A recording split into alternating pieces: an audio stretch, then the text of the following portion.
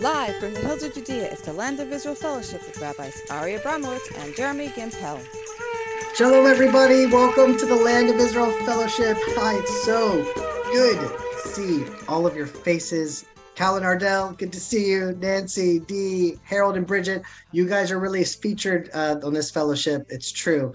We're really going to go spread the light that you started spreading on Yom HaShoah. Hopefully our fellowship will take it to the next level. Just so good to see all of your faces. So good to see you all. I was hoping that Ari would be able to join us today, but I don't see him on the Zoom. And I know that he's sort of like all over the place right now. Oh, you are here. I've been WhatsApping you. I've been calling you. I didn't see you. Okay, excellent that you're here. Okay, good. I didn't know. Okay, wonderful. Well, you look good. You look good. Excellent. I'm glad that you're here. All right. So I'm going to introduce you in just a moment. I just wanted to kind of give people a bit of a background and also let people still sign in. I see a lot of people signing in right now because usually we start off every fellowship with a little bit of music. But right now we are in Sfirat HaOmer. It's the 17th day of the Omer. As soon as the stars come out, it will be the 18th day. And until Lag BaOmer, until the 33rd day of the Omer, we try not to listen to happy music. That's what you're doing. Maybe in the background, it's not so bad. If it's helping you be prayerful, that's okay. But just like start the fellowship off with happy music, we decided just to kind of cut the music out of the fellowship. And so I see people are signing in because they're used to like that extra minute or two, and they just want to get right there for the teaching. But as you can see, I'm scruffy. And I know that, it's a time of mourning. So much of the Torah was lost when 24,000 of the greatest Torah scholars in Israel died during the Roman occupation. But I just love seeing Jews around Israel now. They're wearing suits and ties and they're all dressed up and they're fancy and they all have like scruffy beards, like, just remembering Sfirat HaOmer. You see it as a national reality in Israel. And, this week we're getting ready for Yom HaAtzmaut. That'll be a break in the morning, a time for celebration. And this year we're celebrating 75 years. And that's just huge. If only people 80 years ago would know that we would be celebrating 75 free years in the land of Israel. It's just an absolute miracle. And things on the farm are picking up now. That's really like what's happening. It's hopping. Every day is a new adventure, another group. We just launched the first steps towards our new farm, and I'm going to show you about all of that really soon. But on the farm, with all that's happening, there has been someone that has been quite missed. And he's been through a lot. But I see him right here. He has joined us today. And so I just wanted to hear alongside all of you for that matter. I haven't had much time with Ari because it felt like all of Israel was in a constant line waiting to visit the Abramowitz house. I was constant people. So I really haven't had a chance to hear from Ari almost other than the times that I was there with a bunch of other people. But here we have Ari Abramowitz to kind of tell us where you're at, how you're doing, what's new, how you feeling. So Ari, please. Shalom, everybody. It is so good to see all of you. And yes, Jeremy, it's good to see you too. You are my neighbor, but it really has been overwhelming, as you know. But I also just want to thank you because the day my father passed away, the Gimpel family mobilized into an army. Two of the older kids were with Dvash and then with Shiloh, and these were cooking. And just the support that we got from the Gimpels and from all of our neighbors, all four of them. And it's been overwhelming. And the truth is, I didn't know if I was going to come on today, but it feels like it's been longer than ever since we've seen each other. Although I really know it hasn't been, but I feel like it feels that way because of the journey that I've been on. So I decided to come on, even though I was not sure how articulate or even coherent my message would be. But we're family and we love each other. And I figured you'd prefer to hear from me, even if it didn't make any articulate sense, rather than not, being sort of afraid to open up and to share. So I'm going to try that. But because, Jeremy reached out and asked me if I wanted to be on the fellowship. He said you would all understand if I wasn't ready. And because I'm not like in a place where I can reflect back on what has been happening. It feels like I'm still really in the thick of it. But I did want to see all of you and connect. So anyways, I thought I would share a little bit about the journey that I'm on, because this morning I realized that it's not a journey that I've, like I said, like I've been on in the past tense, but it's a journey that I'm currently on, and there's a journey ahead of me. Because today was the first day since we arose from our Shiva. You know what the Shiva is? The Shiva, it's the first 7 days of the most intense mourning. And so I thought that today was supposed to be the first things are supposed to go back to normal and that I would be sort of recovered and back to normal. I don't know why I thought that. Because, while the laws of Shiva are in some ways very extreme, you sit on the floor, you cover the mirrors in your home.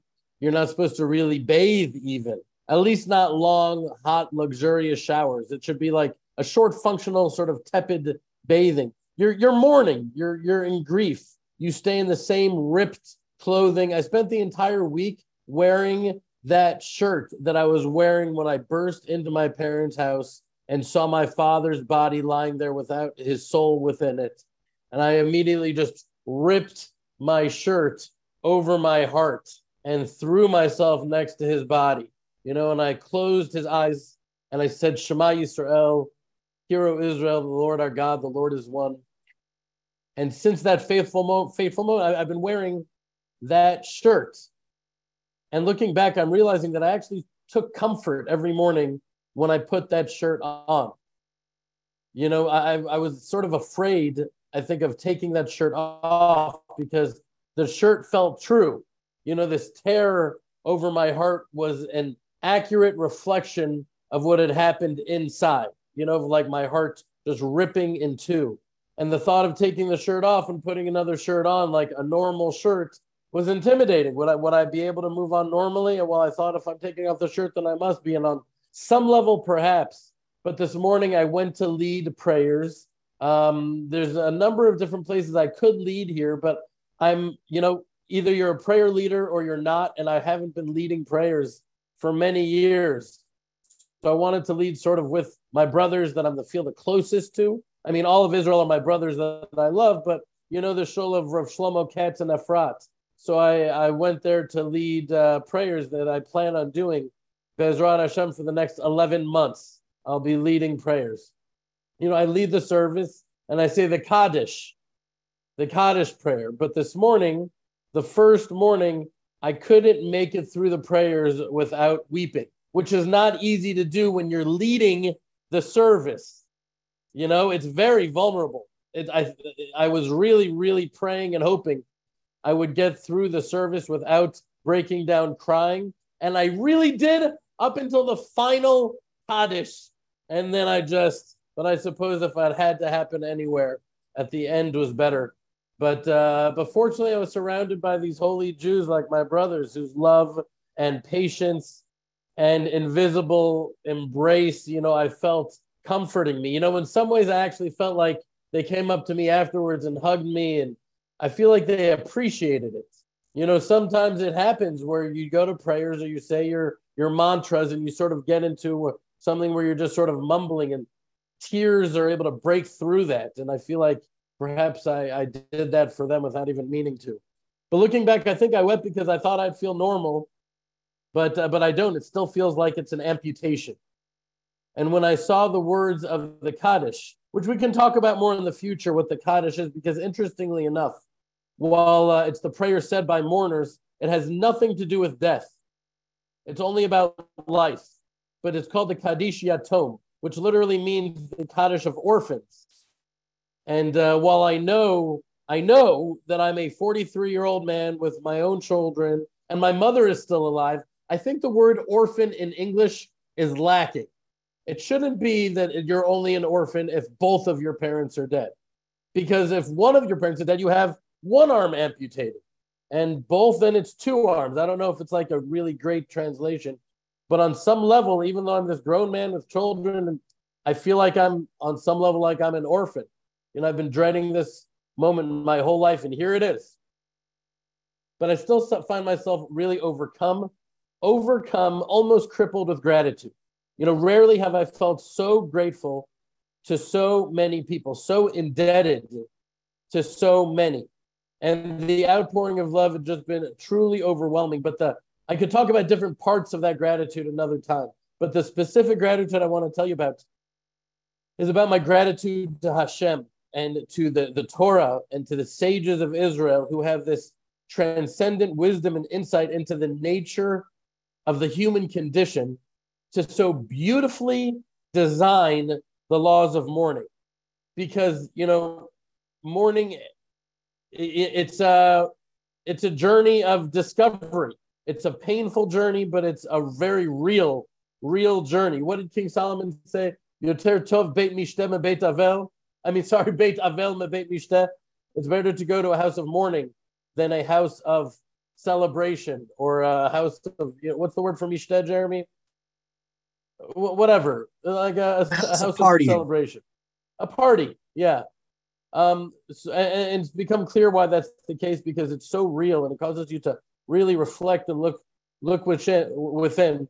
But I feel like because of the brilliance of these laws, I'm emerging through this journey, not only without scars and calluses around my heart, but I feel like I'm emerging already more sensitive and loving and grateful. Because you see, when my father was getting sick, I thought perhaps the time had come that I should study the laws of mourning and be prepared for what felt inevitable, but I couldn't bring myself to do it. While he's still alive, it just felt wrong. It felt like it would be a bad omen. I was afraid to do it. And so I went into the mourning period having a general idea of the laws, but I wasn't fully ready and fully learned on the matter. And so after the first day of mourning at my sister's house in Modi'in, sitting on these low chairs and ripped clothing with my mother and my sisters by my side, and we were telling stories, we were hearing stories, we were laughing, and we were crying and laughing and crying at the same time, and having people from throughout the country and throughout the world coming to show their love and support. And yes, by the way, I even received some significant in-person fellowship Shiva visits, which meant the world to me. All of you, your messages, I read them, I internalized them, I appreciated them. I haven't been able to respond as you can imagine, but your messages meant the world to me, and I'm so grateful for that. But people were bringing us all of our meals. They cleaned the house. We weren't even supposed to get up to put the food that they made for us on our plates. They all did that. It was really overwhelming, but after the first day, I remember going upstairs and I was just spent. And I took out my phone just for a minute or two, just to zone out, for a second. I turned on YouTube to watch whatever, like the last minute of an NBA game or something. And right then, at that moment, Shayna sent me a link to review the laws of Shiva, and I clicked on it. And one of the first laws that I saw was that there should be no music, really no media. And so I turned off my phone. I deleted YouTube. I deleted Facebook. I turned off my phone, and I just laid there for a moment. And then I really burst out weeping. Not like when you're around people and you stifle it and you control it, but when you're alone, you can just let it flow. And it flowed. And afterwards, I felt even more healed. I felt like lighter, and I realized, oh, that's what these laws are about. They are brilliantly designed to allow us to actually experience the pain, to ride that wave of grief, to allow it to go through us and to change us in the healthiest way possible, not to hide from it or deny it or repress it or drown it in alcohol or whatever. No drugs, none of that stuff, none of the superficial runaway fleeing, to embrace it and experience it fully. And I'll tell you, I always took the mitzvah of attending and participating in funerals, which in Hebrew is the word levaya, which literally means escorting.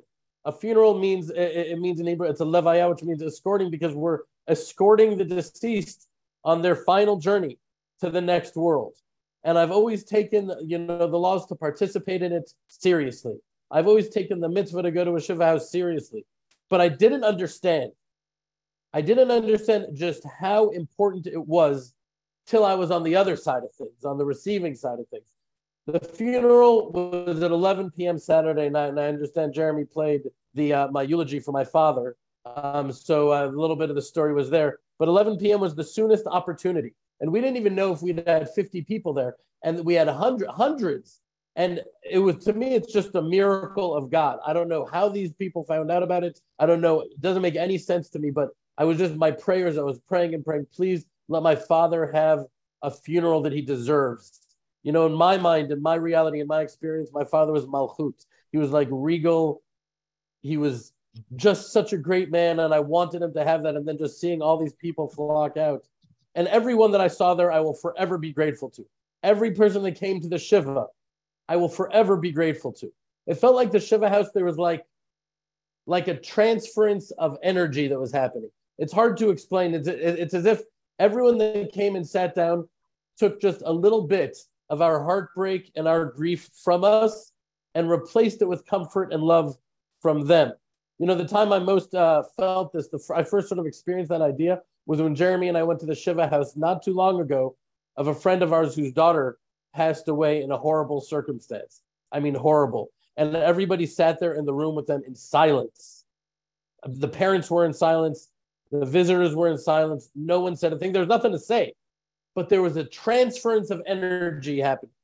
I could feel it. I left there with a little bit of their heartbreak in my heart. And I pray that a piece of the love that was in my heart was left there with them. You know, someone came to, Jeremy, do I have another 2 minutes? Yeah? So someone came to the Shiva house and they said they were just so sorry for the tragedy of my father's death. But the truth is that my father's death was not a tragedy at all. Like 0% tragedy. You know, have you ever seen a Siddur, like a prayer book or a book of Psalms or a Bible that is so used and so worn that the pages are fragile? They're like tattered on the edges. They're like drenched in tears. And you look at that and you're like, what a fortunate Bible that is. That is so, the holiness, you could feel the holiness in it. It was well used. When I saw my father's body, you know, lying there on the ground, and I just saw he was just worn and bruised and swollen and broken. It was like that he squeezed every bit of life out of that body that was possible. And he was supposed to die early, you know, like he got diabetes at the age of 9. He was supposed to make it, they say, 30 years beyond onset, but we've had debates about this. But he wasn't supposed to make it past 40. We all agree about that. He made it to 71. He saw his children and his grandchildren living in the land of Israel, loving the land of Israel, following in his ways, but the ways of our fathers for generations back to biblical times. That is not a tragedy. That is a celebration. Tragedy is what we spoke about last week with the D daughters. Tragedy is parents burying their children. That's tragedy, not what happened with my father. My father's life is a celebration. And while I grieve, and it's very sad, and I will miss him every moment of every day, it's not a tragedy. But it doesn't change the fact that the pain is so intense and it's so real. And the truth is that while the most intense Shiva is over, the Shloshim, you know, the first 30 days of lesser but still very intense mourning is happening. That's what I just started today. No celebrations, no music, so much else. I'm not going to go into the laws, but after the first 30 days, that goes into the first 11 months. And then there's different rules that are more lax in the mourning. But then the period of mourning ends, and we can hopefully proceed in a healthy way, missing our loved ones, but, you know, having them alive within us. And, just a few hours ago, my sister and I went up to the kever, to where he was buried, as has been the custom for thousands of years when arising from the Shiva mourning period. And it was very emotional, but it was beautiful. And we said the Psalms, beginning with the letters of his name, Mordechai Herschel, and we were standing over his grave, blanketed in the earth of the land of Israel that he loved so much. And after our parting words, we recited the Psalms. And then we put the Israeli flag, which he was so proud of, on the earth above him. Tabitha, if you have that picture. My sister just sent me the picture. Anyways, this will be the first Yom HaAtzmaut, Independence Day, without him. And that will be very difficult because this was a day that he loved so much. But there will be lots of firsts. But we move on together. And I just want to thank all of you for being not only friends, but family. Not only friends, but family. And I'm so grateful for all of you. You've held me up in more ways than you can imagine. Thank you, Jeremy, for being such a good friend to me. And I'm actually not going to be able to stay on the entire time because I'm going to go to the nearby village, which honestly I'm nervous about because there are all these Hasidim there. And I'm going to be the guy dressed in the farm pants with the farm hat and the farm thing. leading prayer service, and I have these two Sidurim because I don't know if they daven Ashkenaz or Sfard, so I'm bringing them both. And please God, my father's neshama will have an aliyah. All those who have left the world, their neshamot will have an aliyah, and please God, we'll have redemption coming soon, and we'll be able to experience the light, the great light that will shine into the world. So love you so much. Thank you so much. Shalom, shalom. Thank you so much, Ari. Thank you. Thank you for sharing with us and spending so much time with us. You have no idea. It really means so much. I've already learned so much from you, watching you and your family go through this faith journey. Just listening to you now, it was like the commitment to the halakha, the commitment to the law, not understanding it, not really wanting it. You wanted to just escape and watch YouTube, not waiting to feel inspired to do the mitzvah, but just surrendering to Hashem's will. That is the Jewish wisdom. And then in that, you saw like, oh, that is Hashem's way. It's like helping you heal. That's just so incredible. So with you still with us, maybe we'll just have like a little tefillah together. Hashem, Master of the world, thank you for today. Thank you for Ari. Thank you for bringing him back to us. Thank you for all that we have. Thank you. Help us take nothing for granted. Everything that we have is a gift. Everything can be taken away. Life is a gift. Thank you for all of our gifts. We've come here today, as we do every week, committed. We want to live a committed life. Hashem, give us the strength to fight against the tides of this world, weakening our resolve. Help us live committed lives, committed to our wives, committed to our husbands, committed to our children, committed to our families, committed to our friends, committed to Israel, committed to you. Bless everyone in this fellowship. Bless them, bless their families, bless their loved ones. Help us grow into who you created us to be. And as we grow and rise up, we lift up our loved ones around us. Help us shine your light in the world as you shine your light through us in our lives. Shine a new light on Zion and let us see Jerusalem rebuilt in our days. Amen. Amen. All right, my friends. Shalom, everybody. I want to, bye, Ari. We love you. Tehillah is reading a book now about Janusz Korczak. It's an incredible story of a Jewish Polish doctor who became the head of an orphanage and took care of so many Jewish children before and during the war. And although he could have escaped and his dream was to move to Israel, he chose to stay with his children and literally walked with them all the way into the gas chambers. It's such a powerful story. It's such a well-written book. I've learned so much about the Holocaust from this book that I didn't know. And just as we were preparing for Yom HaShoah, for Holocaust Memorial Day, Tehillah was giving me the cliff notes and teaching me all the different things that she had learned. And, how many Jewish children lived in Poland before the Nazis came to power? Does anyone know? I didn't know. 1 million Jewish children lived in Poland. Do you know how many survived? And I've asked almost everyone, like during last week, I asked everyone this question. And almost everyone said 20,000, 50,000 out of a million Jewish children, 50,000. That's fair enough. And the answer is only 5,000 Jewish children. The Nazis hunted down and murdered 995,000 Jewish children. That alone needs to have its own day. There's Yom HaShoah, and then there's just the Jewish children of Poland. And it was so eerie. It was so weird. On Yom HaShoah, I had a small group of German tourists come to the farm, or it was the day after Yom HaShoah, but I was still in the mindset. And I asked the Germans that were there, I said, do you know how many Jewish children were in Poland before the war? And they didn't know. I mean, I didn't know. I didn't expect them to know. And I told them 1 million. And I said, well, how many do you think survived? And then one of the German men there said, 1,000. And it was so chilling because he was a German and he knew they are going to get the job done. When we had German volunteers come out there and they picked our olive trees to make olive oil during Shemitah, we looked through all of the olive trees. There wasn't one olive left on those trees.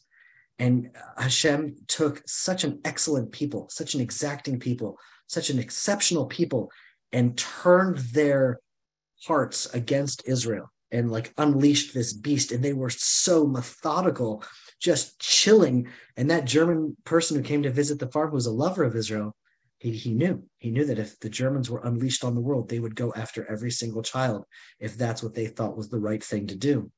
And this Shabbat, we had our first singles retreat on the farm. It was geared toward religious Jewish young men and women after the army. And it was run by an organization called Pnima, which means inward. And I couldn't help but see the spice cart. Here we are in the mountains of Judea. We had lost so many. And now our farm is like slowly but surely helping young men and young women through these spiritual retreats meet each other and build new homes, rebuild our nation in the land. And, this is the Land of Israel Fellowship. And you all know that Ari and I love the Land of Israel. And I realize that for me, I'm a hammer, so everything is a nail. But when I read the Bible and I look at Israel today and I analyze, okay, all that's going on, the war in the Ukraine, the Biden administration, the Hamas, the Hezbollah, the PLO, the right wing, the left wing, the judicial reform, all of the things that are happening, what needs to be done? What if I have one arrow that I can shoot, what do I aim at? And for me, every time I come to the same answer: settle the land of Israel. What does the right and left actually mean in Israel? It all ultimately revolves around the idea of, will we surrender the land? Will we divide the land, kick the Jews out of Judea, and create another terror state in the heartland of Israel, making Israel only 9 miles wide? Settle the land, just do it.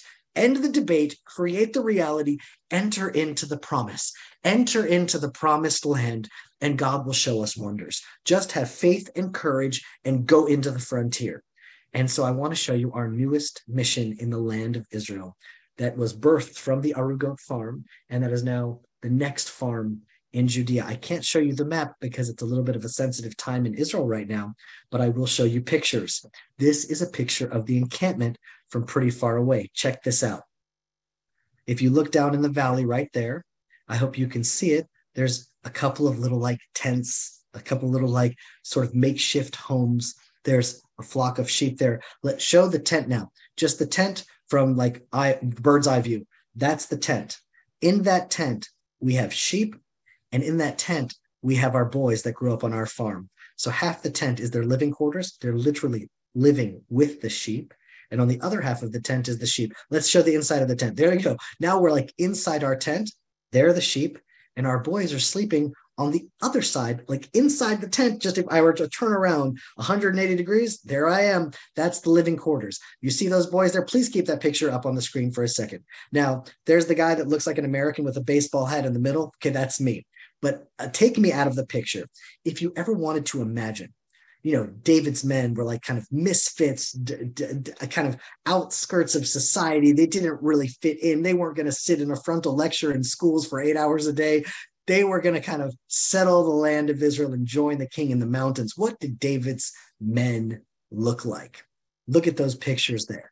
If you wanted a picture from the Bible of what those people looked like, right there is my imagination of exactly a depiction of what David's mighty men look like.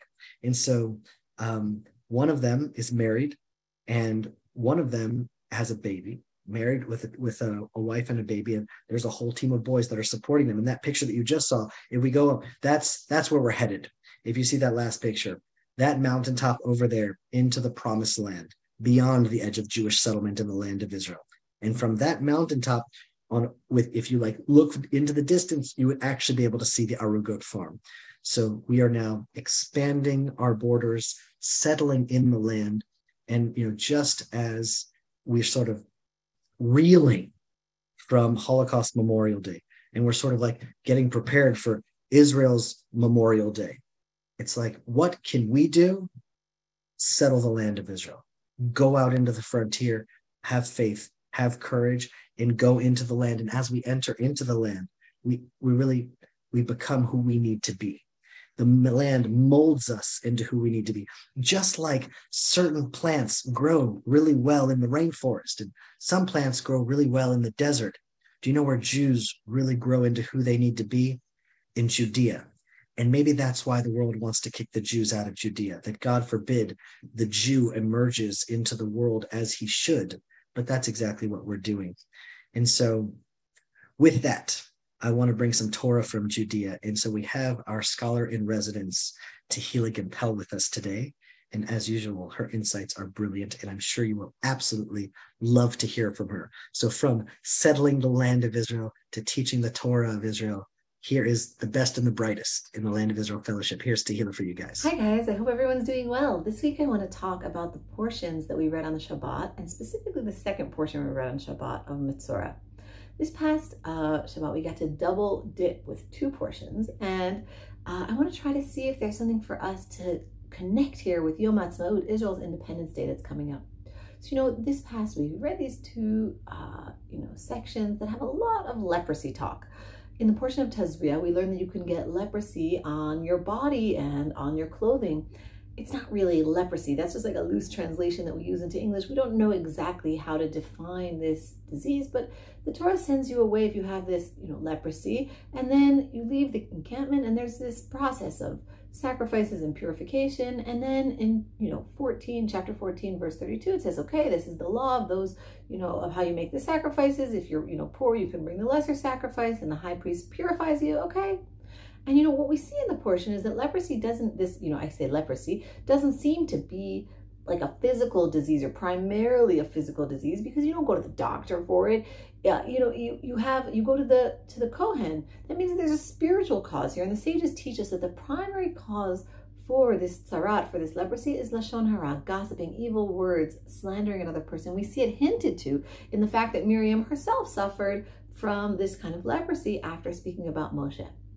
But then when we finish, this purification process, it's mostly in Parshat Tazria, and then we seem to get to a change of subject in chapter 14, verse 33. It says that Hashem speaks to Moshe and Aaron. It says, when you come to the land of Canaan that I'm going to give you as a possession. It's like, great, okay, this sounds good. New subject. What are we going to talk about now? What is the good news Hashem is going to give us about coming to the land?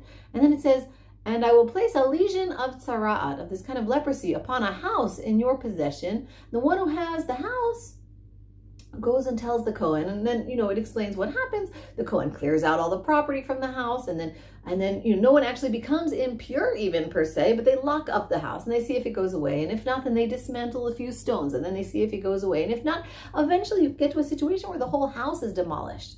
Now this raises a lot of questions, like why is the issue of house leprosy separated from all the rest? It would seem like it should just be one section, like this is your body, this is your clothes, this is your house, and like if you get that, then do this, that, or the other, and you'll be cured.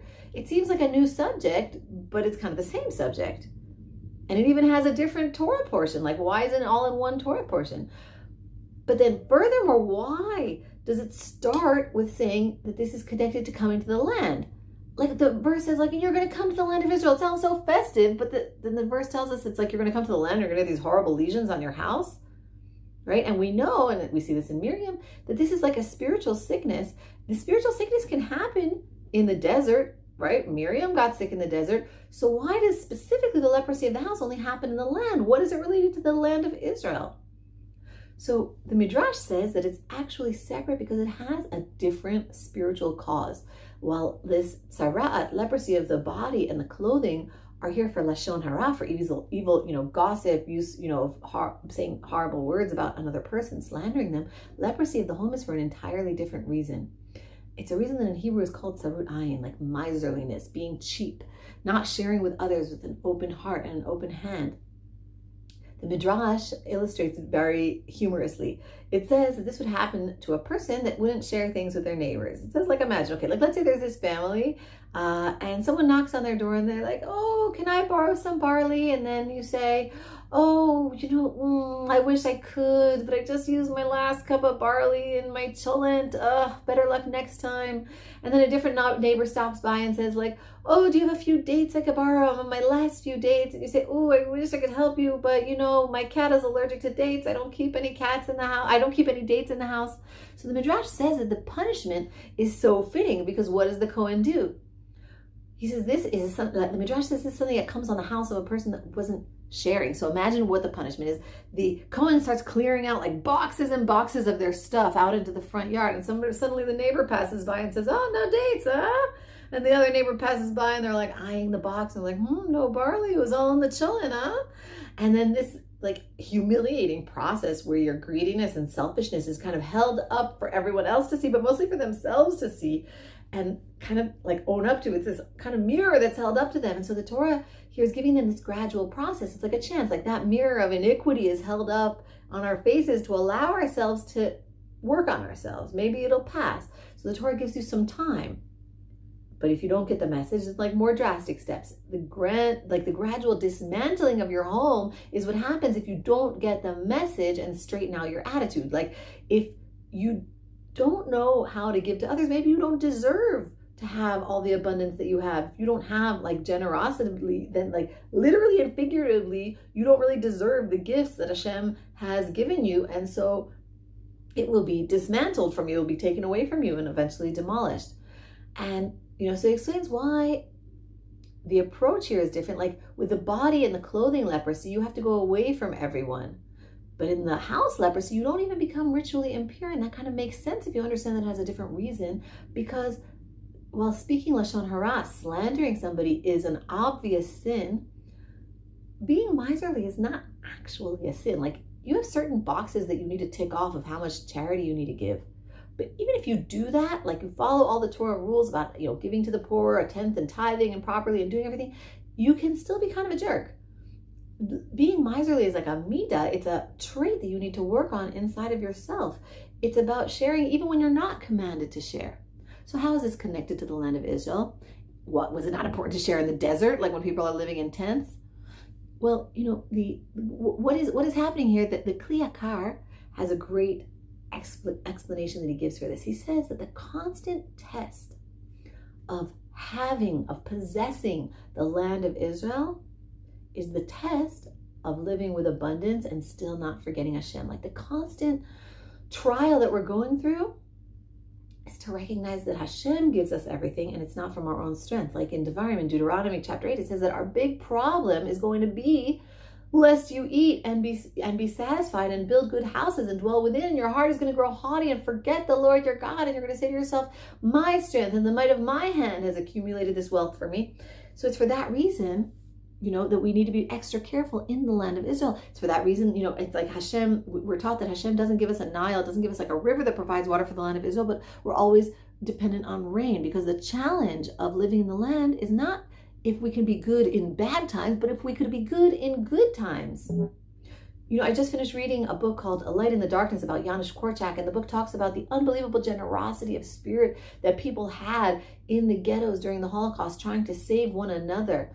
Janusz Korczak, he barely was standing. He was old and sick and starving, and he would go to the end of the earth in the sacrifices he made to provide food for the orphans in his orphanage. Like generosity in the good times, check. But what about, generosity in the bad times, check. But what happens in the good times? You begin to think the things that you have are actually yours.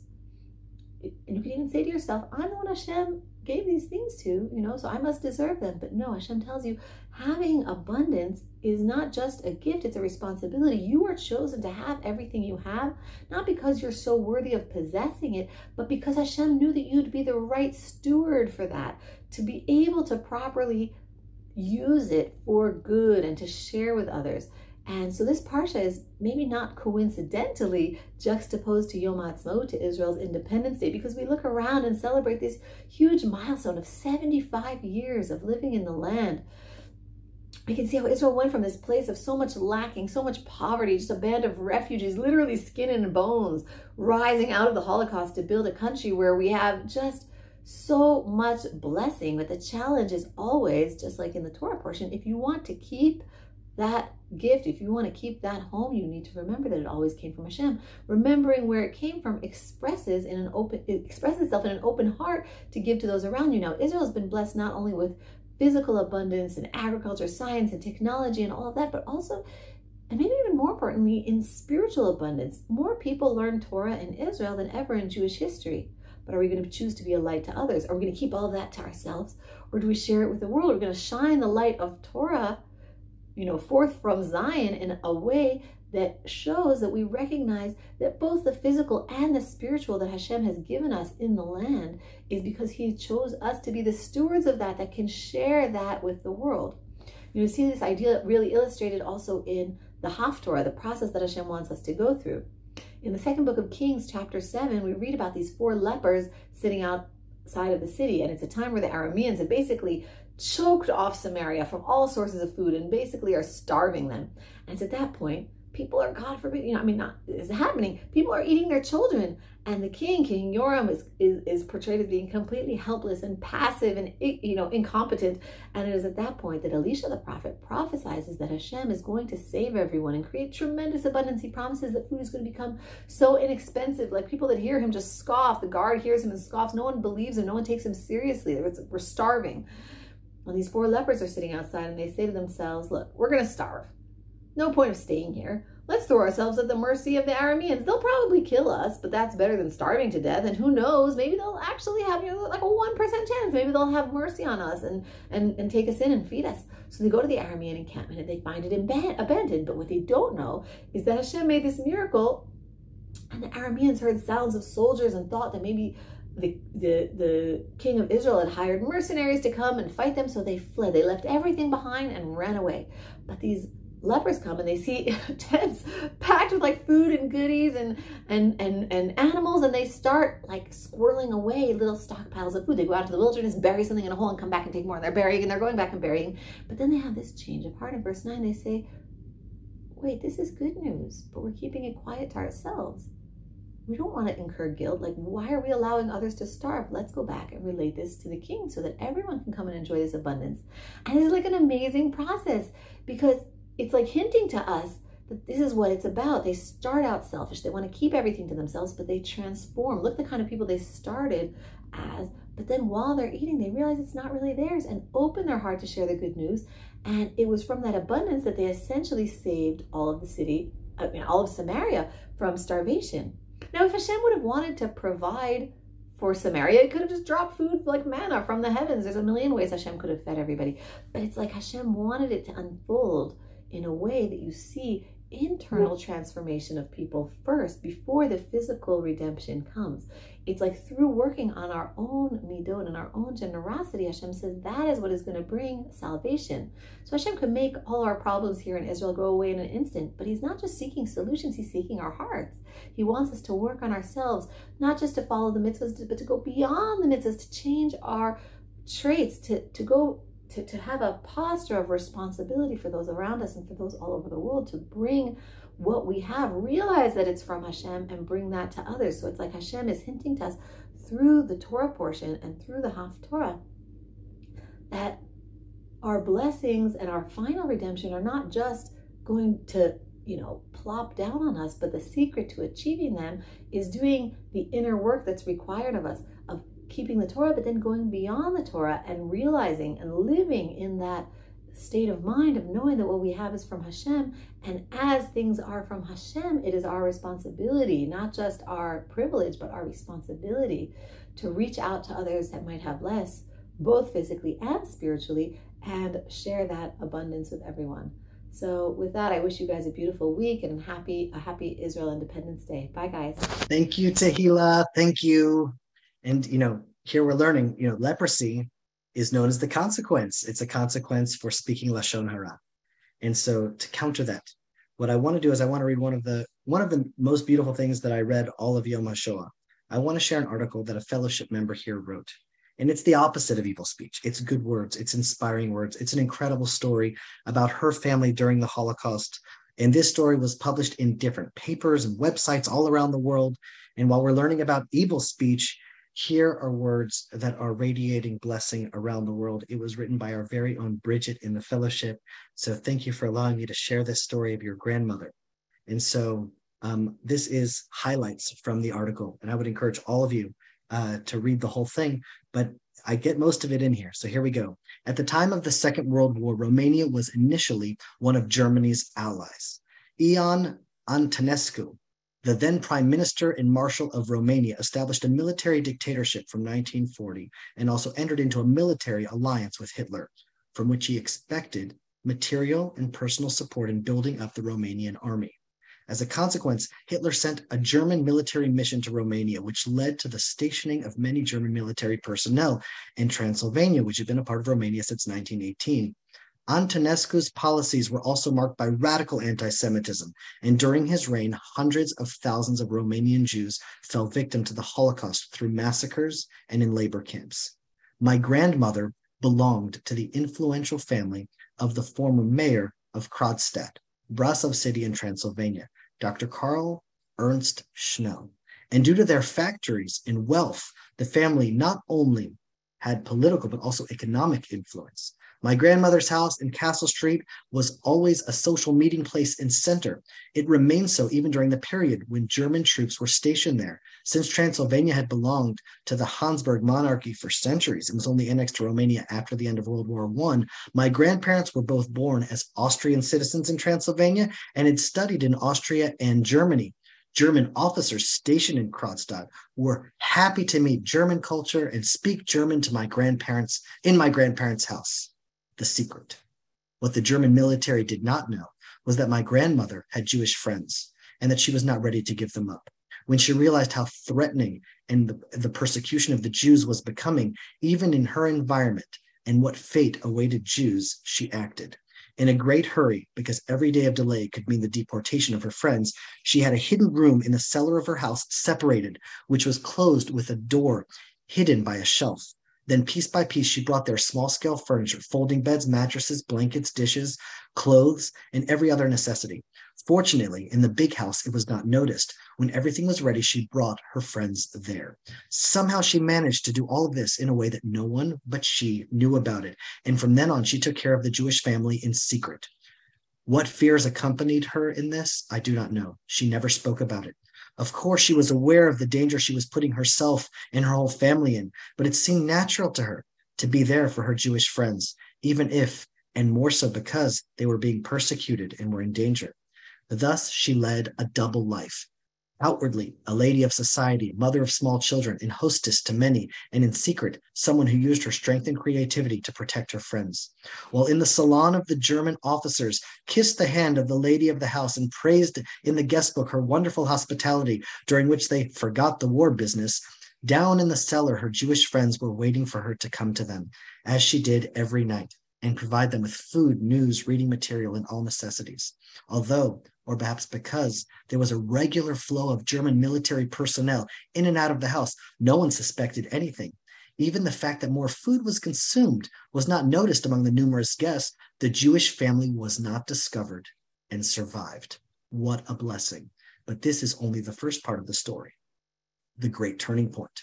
In 1944, everything changed. The defeat of the German Empire became apparent, and on August 23rd, Romania's King Michael ended the military dictatorship of Ion Antonescu and the military alliance with the German Empire.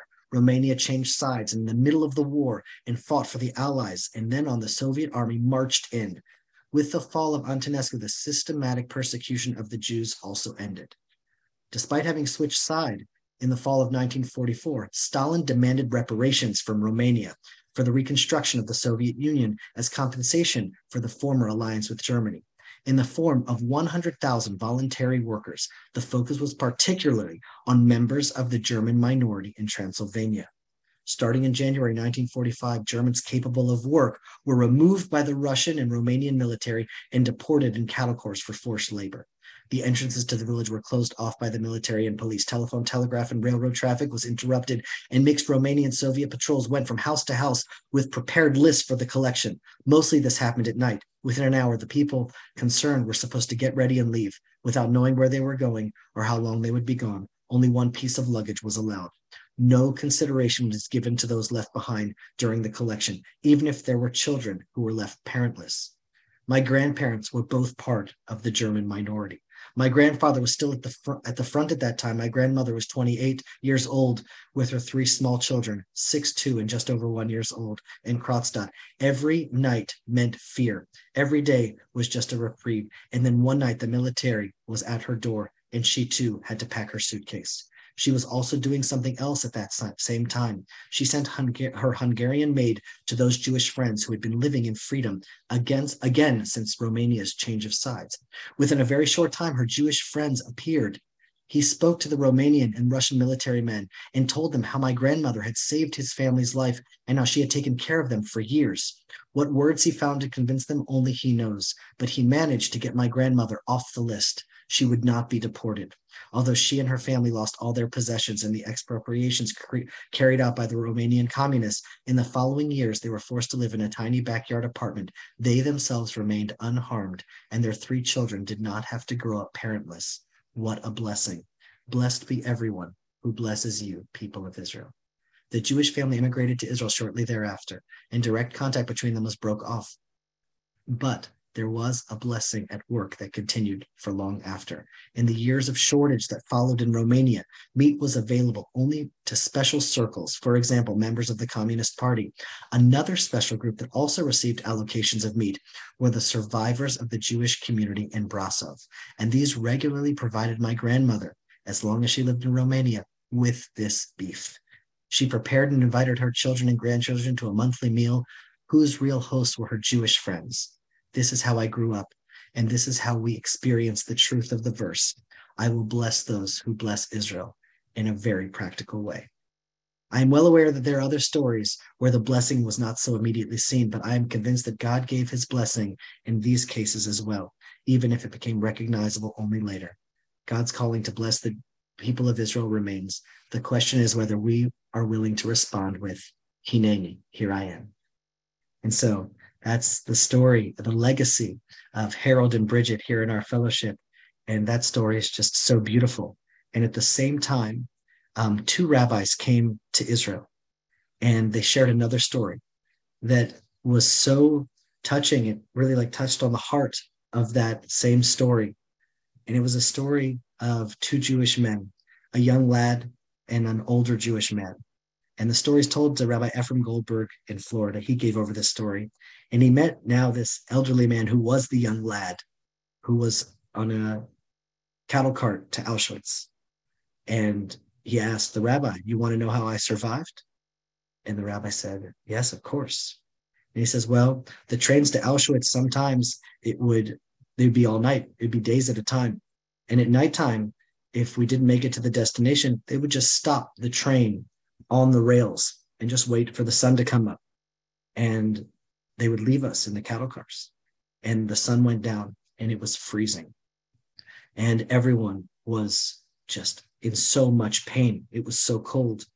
And he was a young man at the time, and he saw an older man from his village, an old man that he loved.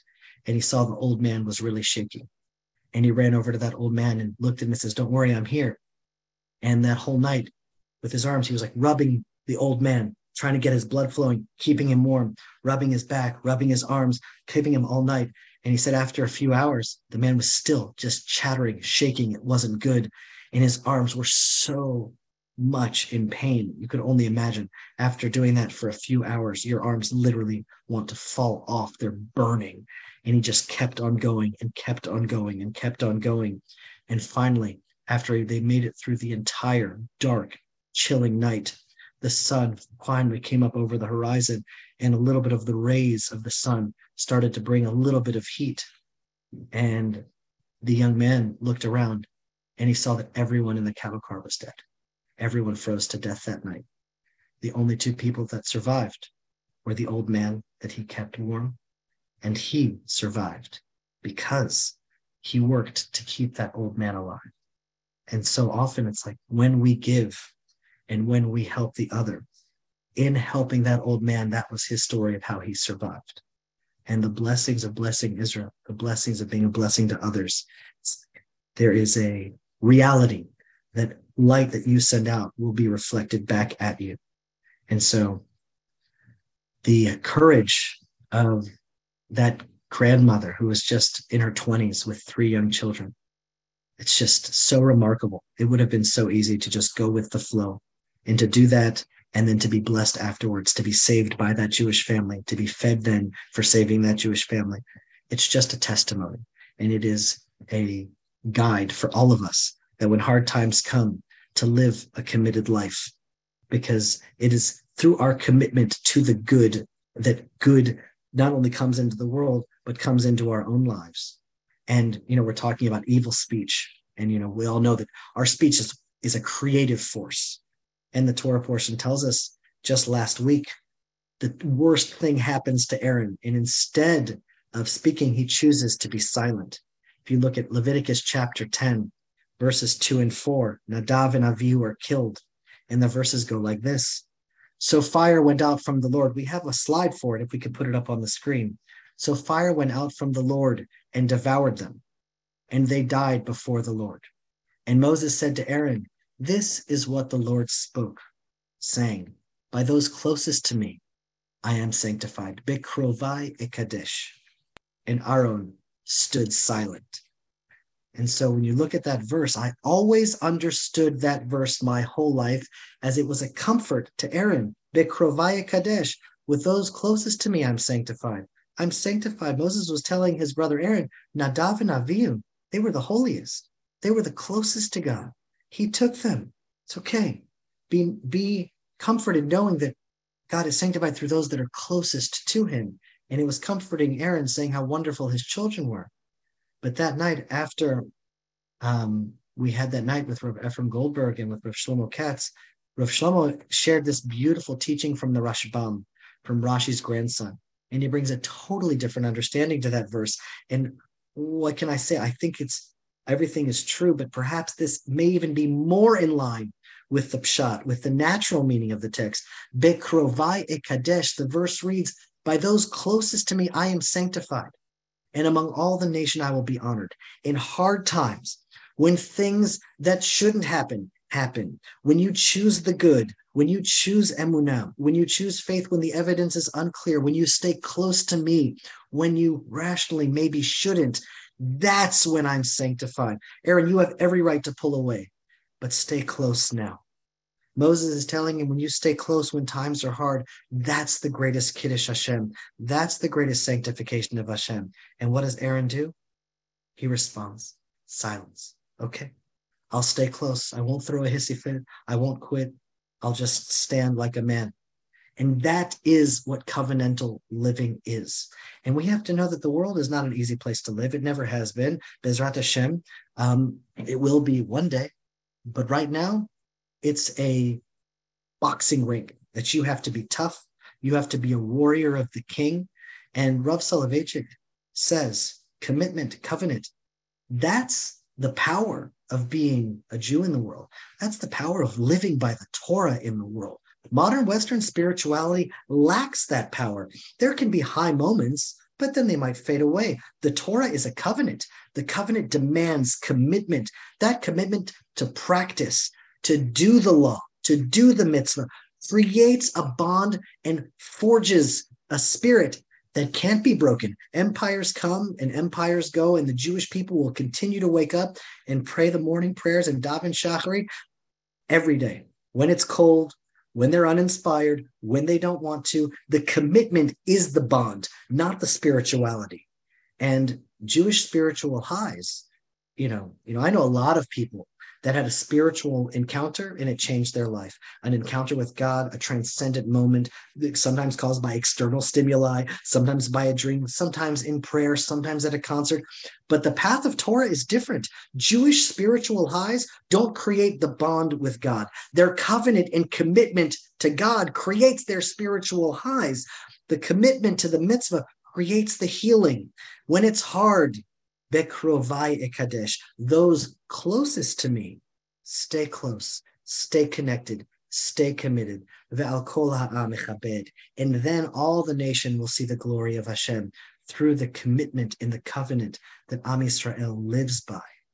And so when I think about that, and we're coming up onto 75 years of the land of Israel, what do we need this Yom HaAtzmaut?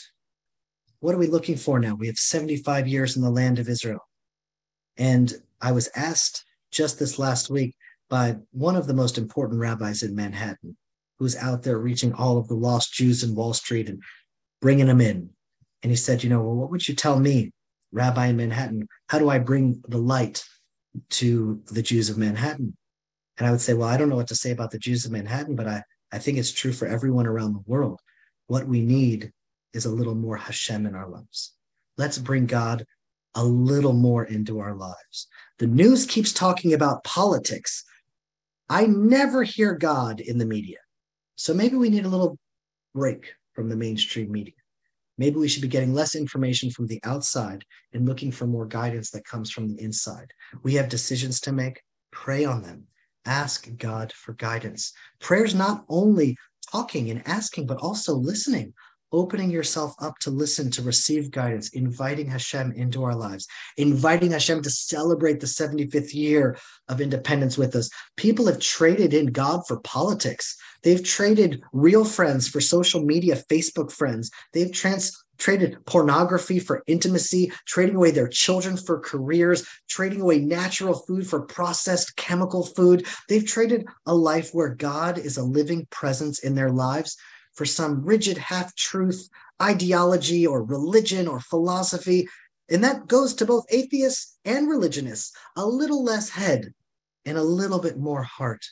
It's time to do tshuva, to return to the source, to return to Hashem, to return to the natural, a little more God in our lives, a little more family, a little more healthy, a little more real friends, a little more real love and light.